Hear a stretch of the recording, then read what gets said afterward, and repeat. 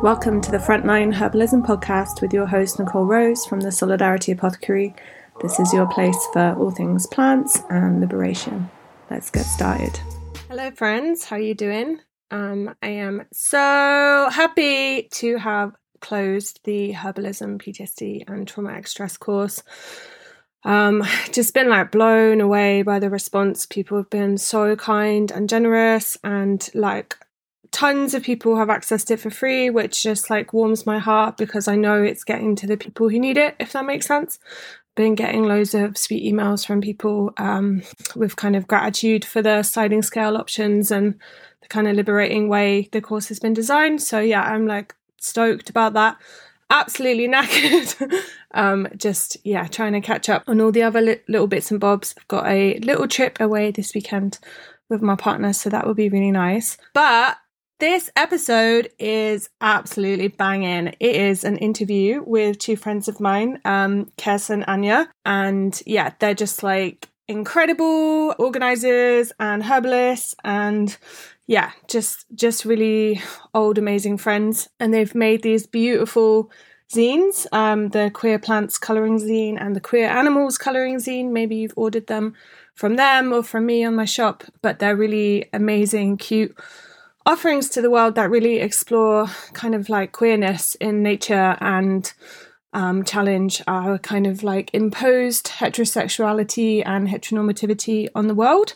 So yeah, but some of the references in the interview are because we recorded it before my course was launched, so I kind of referenced that a little bit. So it's a bit of a time skip, but I'm going to put links to their projects and their websites in my show notes, so please check that out. And I will be back with a Prisoners Herbal episode soon, but for now, please enjoy this interview. It was tons of fun. I'm really sorry about the sound quality in parts. I take responsibility for that with experimenting with the software and did a sound check for myself, but not for everyone that was being interviewed. So yeah, I'm really sorry, but I'm sure they will be back on the show in the future with much nicer, fancy sound quality.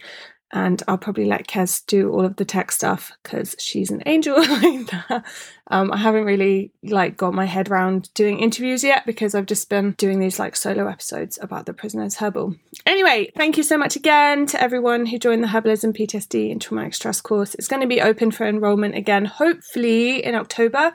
But on the course page, there's now a link to a waiting list. So if you want to be emailed, notified when it's available, then please sign up to that. And everyone who joins that waiting list also gets a discount on the course. All right. Okay, let's dive into the interview.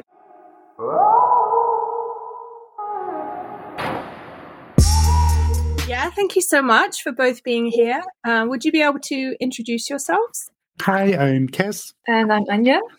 Kiki, I mean Are you on a proper introduction? Okay. I know you do all the things, literally all the things, caps lock, all. So I'd love to hear a little bit about what you're doing and how stuff you're involved with in the world and things. I can go first. I'm Kes Otterleaf. At the moment, I am taking a writing retreat in Portugal, which is the most luxurious, amazing thing in the world because we are working on a lot of books this year, including, we were just talking about it, a queer ecology non-fiction book, which is our first time, I'm writing some proper science in a book with accessible kind of queer ecology stuff. Who? Me and Anja. No, I said woohoo. Oh, woohoo. Really irritating. Because I know you've got a degree in biology, right? You're actually a hardcore geek under there. Yeah, Anja's a PhD in botany. I have a master's in a master's? No, I don't. I have a bachelor's in ecology. Wow, just giving myself a little master's. I wish it was that easy. Yeah. You put things on the internet, couldn't you? Just pop it on there. Right, I think so. Just print one out. I am a speculative fiction author, writing from a working class, trans feminine, chronically ill perspective, and community organizer for 20-something years. Right now, I'm kind of in between activist things and kind of working out what comes next. But that's okay. It's given me lots of chance to focus on all the writing, which is really good. And at the moment, a lot of the writing and creative projects are with Anja. Say hi, Anja. Yes, so my name's Anja. I use they them pronouns. I live in Scotland, in beautiful green landscape. And well, I think like my daily life is a lot about that landscape right now. We have planted an orchard, and we're like doing all kinds of stuff here on the land. And as Carlos said, I'm a biologist. I've done a PhD in primrose ecology, and I am also a herbalist, breathwork practitioner, and I've organized quite a few kind of like breathwork fundraisers. To send all of your books and all of like the zines that Kes and I made to Books Beyond Bars. So yeah, that's what I can say, I guess. Amazing. Yeah, and all that fundraising has been like so appreciated over the years. If people don't know, Books Beyond Bars is like a prisoner book project, which we can talk about another time. But I know you were also part of starting that, weren't you, before, I think? Kes? Yeah, it was this really beautiful process that I was in the UK a few times on book tour and had worked with a similar project called LGBT Books to Prisoners in the US, the so-called US. And I kind of was meeting all these really amazing people. And I was like, oh, it seems like everybody's kind of wanting to do some kind of similar project in the UK. And just kind of put all the people together in a room, and then the thing happened, which I have to say felt like one of the like highlights of my organizing career, because I just haven't had to do very much, and I just kind of like talk about how amazing they are and support them and like send them books and things or like raise funds, but like the people doing it are just these incredible, hardworking, like amazing folks doing all this, like very invisible and invisibilized labor, and they just need all the support possible. They're really amazing. Yeah, definitely. So talking about books or talking about zines, you two are the creators of these amazing zines. One's called the Queer Plants Colouring Zine and one's the Queer Animals Zine. And I just wondered if you could talk a little bit about your inspiration for those, and maybe for folks who haven't heard about them, like what they are.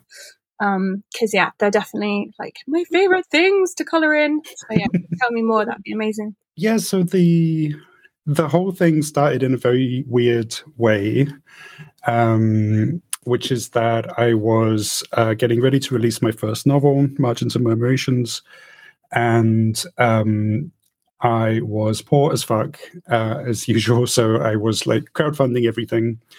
And I had this kind of idea that when you're doing a crowdfunding, you're supposed to give something back, apart from, putting my amazing novel in the world. So I was like, oh, okay, so I should send something to all the people who've supported, because it was paying for the design fees and editing and publishing and all these things. So I was like, oh, I could make a little zine of some gay animals or something that would be cute. Because in the novel there's a whole section about queer ecology, queer animals, herbalism. There's like a whole bunch of things in there, and so I was like, okay, that would be cute. That would make sense and kind of be relevant to the project. So I did some very bad drawings and made it. I think it was like just like a PDF or something. Maybe there was some printed copies, and from there, somehow now we're at Zine 2. There's a full-size coloring book being printed as we speak. That's about to be published next month or so. And yeah, it's, and you will talk about their part with the illustrations, but I just feel like it's become this very beautiful project where we get to do things that we really love. I get to sit there with my books and the internet and like geek out about things that I care about a lot. And we make something beautiful that people can enjoy, that we can raise funds for Solidarity Apothecary. We can send copies to Books Beyond Bars. I just feel like it's this like very political, creative, I don't know, we're just kind of getting to do things that we like and doing something good in the world. It just feels like the dream, to be honest.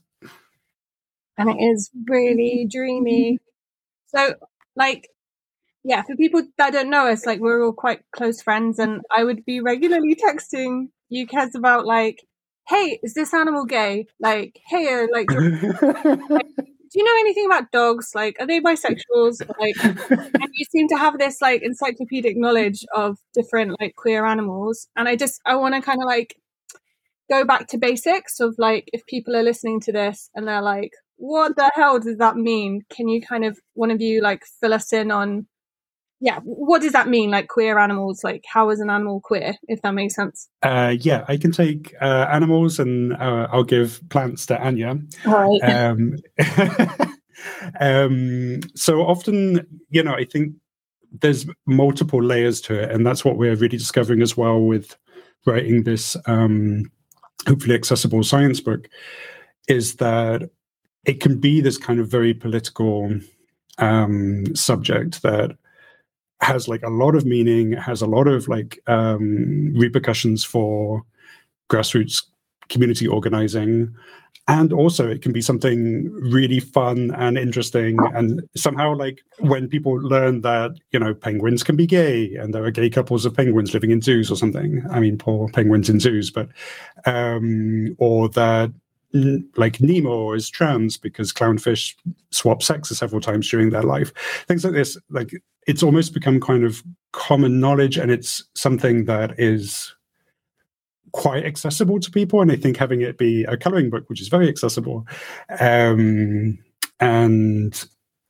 yeah, it just kind of brings it to a lot of people that they can be like, oh, look, this is a thing. And people will, feel identified with their queer animal or something. And yeah, so I feel like, particularly when we're talking about queerness, in this case, we're talking about sex, sexuality, and gender.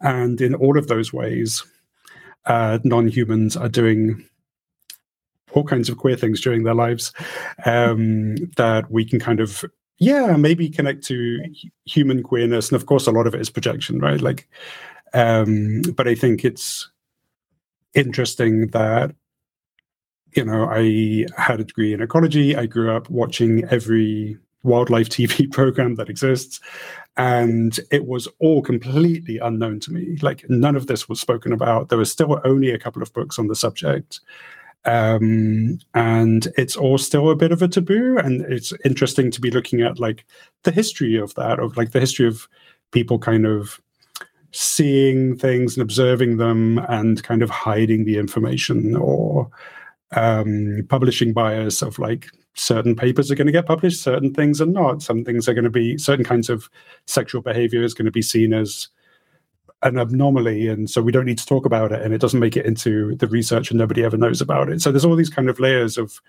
queerphobia, which actually makes perfect sense. And so it's kind of a lens also for looking at prejudice against queer folks in humans as well.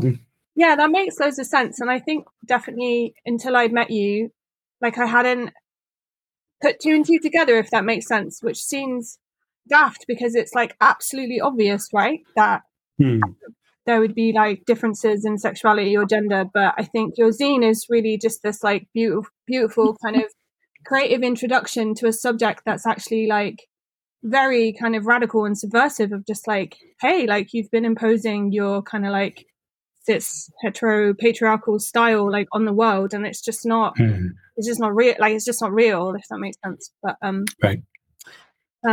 And yeah, so like I think like with the animals, it's like kind of maybe easier for people to kind of grasp. But yeah, the plants coloring zine. Yeah, can you tell me a little bit about that, Anja? Of like, yeah, what's kind of queerness got to do with plants?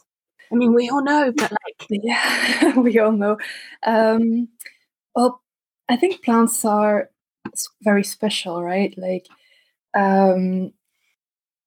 in the sense that, like, we as humans have kind of tried to kind of put like a human filter on their experiences and their like way of living their lives, right? And I think if you actually look at how plants do live their life, it has nothing like it has nothing to do with any type of heterosexual kind of like boy meets girl kind of story. Their way of reproduction, their way of like mating, and how they kind of live their lives and how they kind of organize themselves amongst each other and amongst like the land within the landscape, is so diverse, is so expansive, is so amazing. And I think queer is like a really good term to kind of describe plants. And just to kind of like give a little number, like if you take the male female offspring type of model that we like are used to hearing about in animals and humans, only 5 to 6% of all plant species actually follow that model. The rest of all species, of all plant species, follow something completely different, and I think that's quite special. So yeah, just that. If you're just thinking about mating systems, they're like very, very queer.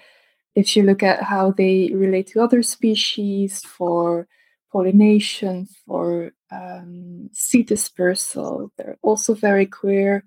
If you look at their genetics, it's amazingly complex and intriguing. They can hybridize. They can, like a tree can basically grow through a fence without an issue, which is pretty amazing. So they're very adaptable. They're very plastic. Yeah. Yeah, definitely. And I think like calling plants special is like a really beautiful way of like framing it, because I think we're just like so like so limited in our knowledge of them, if that makes sense. Even though we've been learning about plants since like the dawn of time, it's like they're still just fascinating, and you learn different things like every single day. And your zine, like I think it's like again like a really beautiful little tender introduction to some of these like concepts around kind of like reproduction, or like have you got like a particular favorite plant in your zine? Like either of you, have you got one that you'd like to share about today? Anja definitely has. I actually don't know if I have. I like them all really. Like obviously primrose always has like a special place in my heart because I've done my PhD on them, and they are amazing. But yeah, I have to say I like all plants. Tell us about the primrose, Anja. The primrose. I think one of the main reasons why I was really keen of having it in the zine is that they are a very well-known model for a specific type of a mating system in plants. So if anyone talks about self-incompatibility, they will talk about the primrose, Primula vulgaris. And so they are like a model species, and at the same time, they break all rules of that model all the time, right? So the little story goes that you've got two types of plants within the primrose. You've got pin plants and you've got drum plants, and in theory, reproduction or like viable seeds only come out of mating between a pin with a trum or a trum with a pin. And I think during my research for my PhD and reading of other people's work, it's very clear that whenever a population of primroses kind of gets into trouble by whatever reason, if it's like their habitat that's being fragmented or like destroyed, or whenever there's an issue, they will actually kind of mix up that mating system so that pin times pin does give viable seeds, trum by trum does give viable seeds, or they even like produce a whole other type of plants. So the pins and the trums, they're called heterostyles, and whenever there is a need for the species also develop plants that are called homostyles. And that all has to do with how their like anthers and stigmas are positioned within the flower. But in a way, that's not very important. It's just that they really vary their mating systems dependent on what's going on around them, basically. I think I'm probably similar. I'm joking. But no, they're like really beautiful flowers, and it's nearly their season, right? Well, I guess for you in England, maybe you'll get them in like May or something, but they're coming out near me soon. Amazing, yeah. And you also talk in the book, I must say, like, I'm definitely like not a mushroom geek or a mushroom person. I know lots of ecology types are, and that's their kind of like entryway. But I shamefully have like next to no mushroom knowledge. But you talk about one in the zine. I think it's this split sill mushroom that has like 23,000 odd sexes. And I thought that was pretty fun. I just wondered if you could say anything about that. So with these split sill mushrooms, it's quite special. Like, we can't really talk about sexes in them as we can talk about male or female.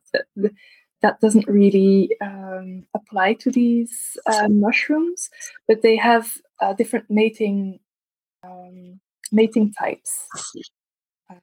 And in a way, it's very similar to the story about primroses that I just told. So basically, in the genetic material of these mushrooms, there are two genes that kind of code for their mating type. And each gene has a specific number of different possibilities within that gene, and we call these alleles. And so one gene, which is called locus A, has 288 different varieties of this gene, and locus B has 81 alleles, so different varieties of this gene. And so if you combine those two possibilities, basically, you come up with nearly 23,000 different, just statistically different possibilities. And those are mating types, so different, you could look at them as sexes, but different ways, different organizations in a way. And each mushroom has access to all these different types to make it really amazing. Yeah, no, it's like super interesting. And I know that like you both have a lot of kind of like a very strong relationship to plants and ecology and the land, and guess like a lot of all of your books have that as like a kind of like running theme. And just on like a personal note, I remember being like incredibly sick and incredibly burnt out and being like up to your house. Like my friends all put in 50 quid and bought me you were a tunnel ticket to come to schools, and you and you looked after me and did herbal things. And we were joking because it was kind of like one of the main characters in your book, your first book. So I just wondered, like, again, I don't want to give away the plot to everyone, but maybe you could just like, I think a lot of the listeners of this show are very interested in like the connection between like plants and like resistance, or like movements for liberation, community organizing in different ways. And I just wondered if you could like speak to that in your books as a kind of theme. Yeah, it's interesting because that is where the zines came from. As I was telling earlier, that is like those scenes led to the zines, and which has become its own kind of project now. But it's true that right from the beginning, for me to be writing utopian speculative fiction, there was always going to be a lot of elements of land, particularly like growing up poor and not having any real access to land, but always wanting it and being very seduced by the lichens and the blackbirds. And so I think there's quite a longing there, and even more in the new novel, which is coming soon. I think that was always a really strong element for my writing. And it's been interesting as well because, with this like queer ecology project, I think, as I was saying before, it like speaks to people on lots of different levels. What's really exciting for me is to be like keeping it really political, because that's what I like. And, really writing the book that, and also the novels, like writing the work that I wish I had like had 10 years ago or 20 years ago, I guess. So yeah, absolutely, like grassroots community movements, with, for example, autonomous healthcare, herbalism, and land-based organizing. And that, in a way that's easier to kind of get to through a novel sometimes, because people are like following the story and they're following the character. They're like, this is some autonomous organizing I was just reading about. I didn't really think about that. Rather than it be like a manifesto or something. But I think what I'm really enjoying with the queer ecology work as well is that, sometimes it's ecology for queers. How is this like relevant to our community organizing or our community living or our lives? And sometimes it's queerness for ecologists,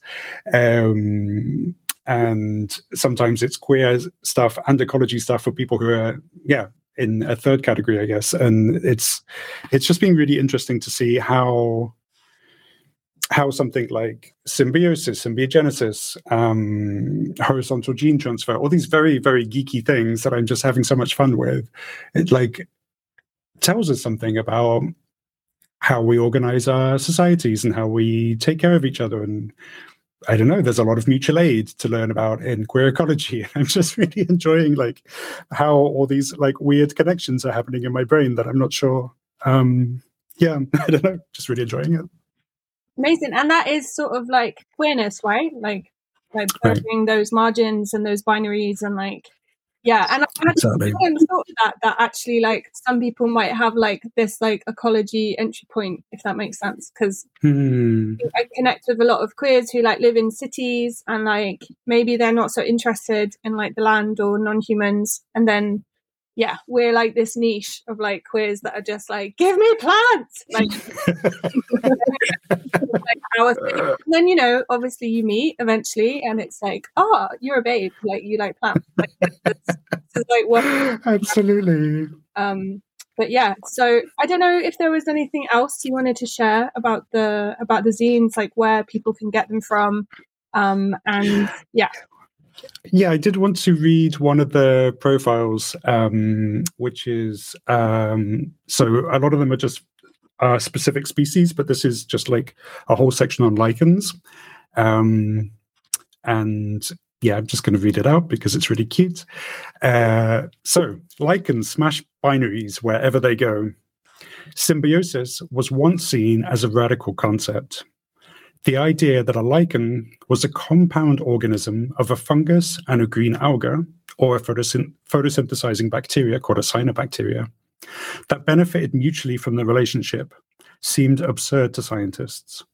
Surely the fungus was holding the alga captive and exploiting it for its photosynthetic superpowers. Working together? Impossible! Those ideas say a lot more about the people who believe them than it does about lichens. But fungal-algal symbiosis is pretty wild. Fungi and plants are far apart on the tree of life. Fungi and cyanobacteria, who also form lichens, are not even in the same domain, meaning that you and a mushroom are closer relations than any two that come together to create lichens. In general, living things diverge over time as each branch of the evolutionary tree splits into smaller and smaller twigs. But here, different branches come together, known as convergence. A plant and a fungus make a whole new organism. I can photosynthesize, but I can't eat rocks. Oh, really? I love eating rocks, but I can't photosynthesize. Want to get together sometime? And they're living their best life, covering 8% of the Earth's land surface, more than tropical rainforests, and surviving in space, just because humans love taking things into space. And the story doesn't end there. The closer people examined lichens, the more species they found mixed into the relationship. Not just one fungus, but several. And loads of bacteria turned up who couldn't eat rocks or photosynthesize, but could do all kinds of other useful things. It's grown ever more complex to the point that two species lichens might not even be a thing, and what we've been calling an organism this whole time might be a system of interactions, a whole community. Lichens, bringing all the complexity, and we love them for it. Yay! And if anyone loves listening to your voice, they can also check out your podcast, which yes, about. But do you want to just share a little bit about your podcast? Sure. Yeah, it's called Margins and Memorations, the podcast. Margins and Memorations is the name of my first novel. I think I'm on like episode 10 or 11 or something. It is all over the place, which I'm really enjoying. When I was thinking, it would be so nice to have a cute little podcast. I should choose one subject and just do that. I was like, but that's just not who I am as a person. So what about I just do anything that kind of vaguely relates to the novels? So it's been all over the place. And I'm really enjoying it. And yeah, it's really a nice way to make connections, to have exploring conversations, to, I don't know, learn a lot. So you can find that in places that people have podcasts, or just directly from my website, which is otterleaf.com/podcast. Amazing. And I'll put the link in the show notes. I think the episode on transherbalism, sorry, I feel bad. I can't remember. Is it Eyelet? Eyelet. Yeah, was really beautiful. I kept meaning to text you about it. Yeah, so I definitely recommend people checking that out. And I know, Anja, you've got like a whole other hat, which is this like breathwork hat. And I'm just about to launch this course about herbalism and PTSD and traumatic stress. And I know that I personally haven't done any kind of breathwork practices, but I know it's like a big tool in lots of people's toolboxes. So I think people would be interested in hearing a little bit more about that. If you fancy sharing a bit about what you do in terms of facilitating sessions and things. So yeah, I am a herbal breathwork practitioner.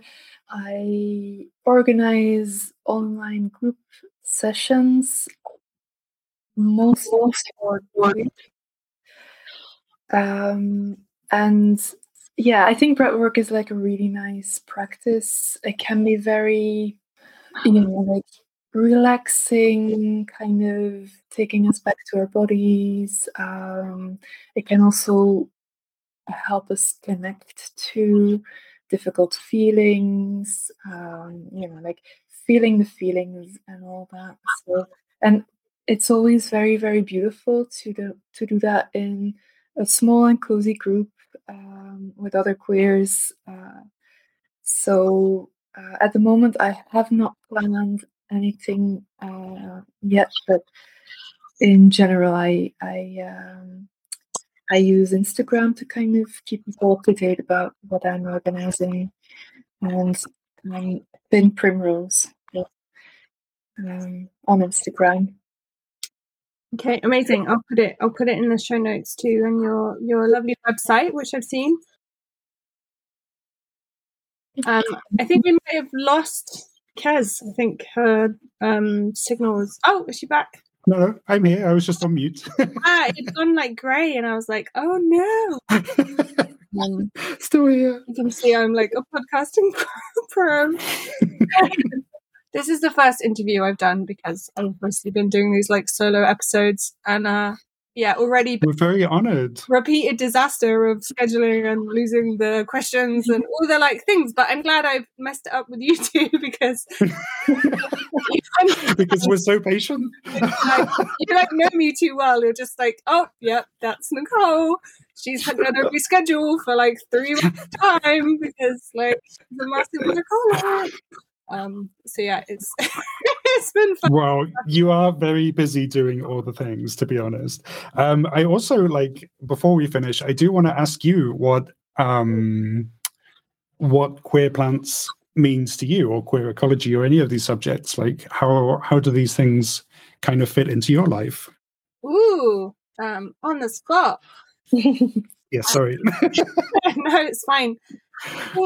I think for me, there's always this thing of like you know, like these days, like queerness is kind of like this weird commodity on Instagram. It's like social capital of like, you know, you're a certain thing or whatever. But like, I mean, I'm 34, just about to turn 35, and even in my generation, it was like very dangerous to be queer, you know, when I was young. It's still dangerous in lots of countries around the world. And, you know, I don't want to assume it's safe anywhere, but I just mean like, you know, I remember being like threatened in public, not being like publicly affectionate with my partners, like, you know, like all the things. And I think for me, it made me feel like I was like kind of divergent or like perverted, or you know, this like Christian hangover of like something wrong with you or something. And I think the reason like your zines and your like approach is so liberating is it's just like it normalizes everything to me. Like I don't actually want to be super unique and weird and like stand out all the time. Like I want to just be like part of the world and accept myself being part of the world. And yeah, you know, like I'm cis, but I'm bisexual, and like to know that there's like, yeah, like bisexual deers, for example. Like I remember your Patreon as the, you know, pick an animal. It was like, yay, deers, like because they're new and they're bisexual, and I was just like, yeah, like I'm up for that. But yeah, so I think for me, it's more that like it's validating and normalizing, and it's just like actually, this is the norm, this is the default, and like all the other things are just kind of like human created, human imposed, like oppressive categories, if that makes sense. Makes a lot of sense. Does that make sense? Yeah, thank you. So yeah, so I think that's my answer. But is there anything else you'd like to share before we finish? I would like to just say, just recently Kes and I made a little PDF of 6 profiles on an A4. And the intent with that is like if there's any organizations that use coloring, you know, for soothing, for comfort with people, organizations or people who work with people that like coloring, where that like working with our queer animals and plants might be a positive thing, we'd be happy just to share that PDF that they could just print out to color in. And I think anyone can contact me or Kes to get access to that PDF. Oh, amazing. Yes. Oh, yeah, no, that's a beautiful offering. And I think when you like make something like this, it's really nice to like actually get feedback, isn't it? Like myself and my friend Amani like made this medicinal herb coloring. Her drawings are just so stunning. I mean, I literally just really beautiful wrote a bit of text underneath each one, but like seeing all the drawings, you know, when someone sends me a picture on Instagram of like, you know, through lockdown their grandmother has been like painting this red clover and like keeping her going because she's shielding, because you know the pandemic is still happening anyway. like it's so nice to like get that feedback from someone in prison of like, hey, this has been yeah, I think if anyone has like, and we know lots of you have been ordering them because I posted 1 million out before Christmas, so definitely send us your photos of them being coloured in. Yeah. All right, well, thank you so much, both of you. It's been so nice. I wish we were like under duvet, like doing karaoke, like yes things. We should soon. Yeah. And thank you so much for your time today. And thank you. While I organise all the rescheduling. It's been lovely. Thank you. Thank you. All the links in the show notes. And yeah, thanks so much. Take care. Thanks so much for listening to the Frontline Herbalism podcast. You can find the transcript, the links, all the resources from the show at solidarityApothecary.org/podcast.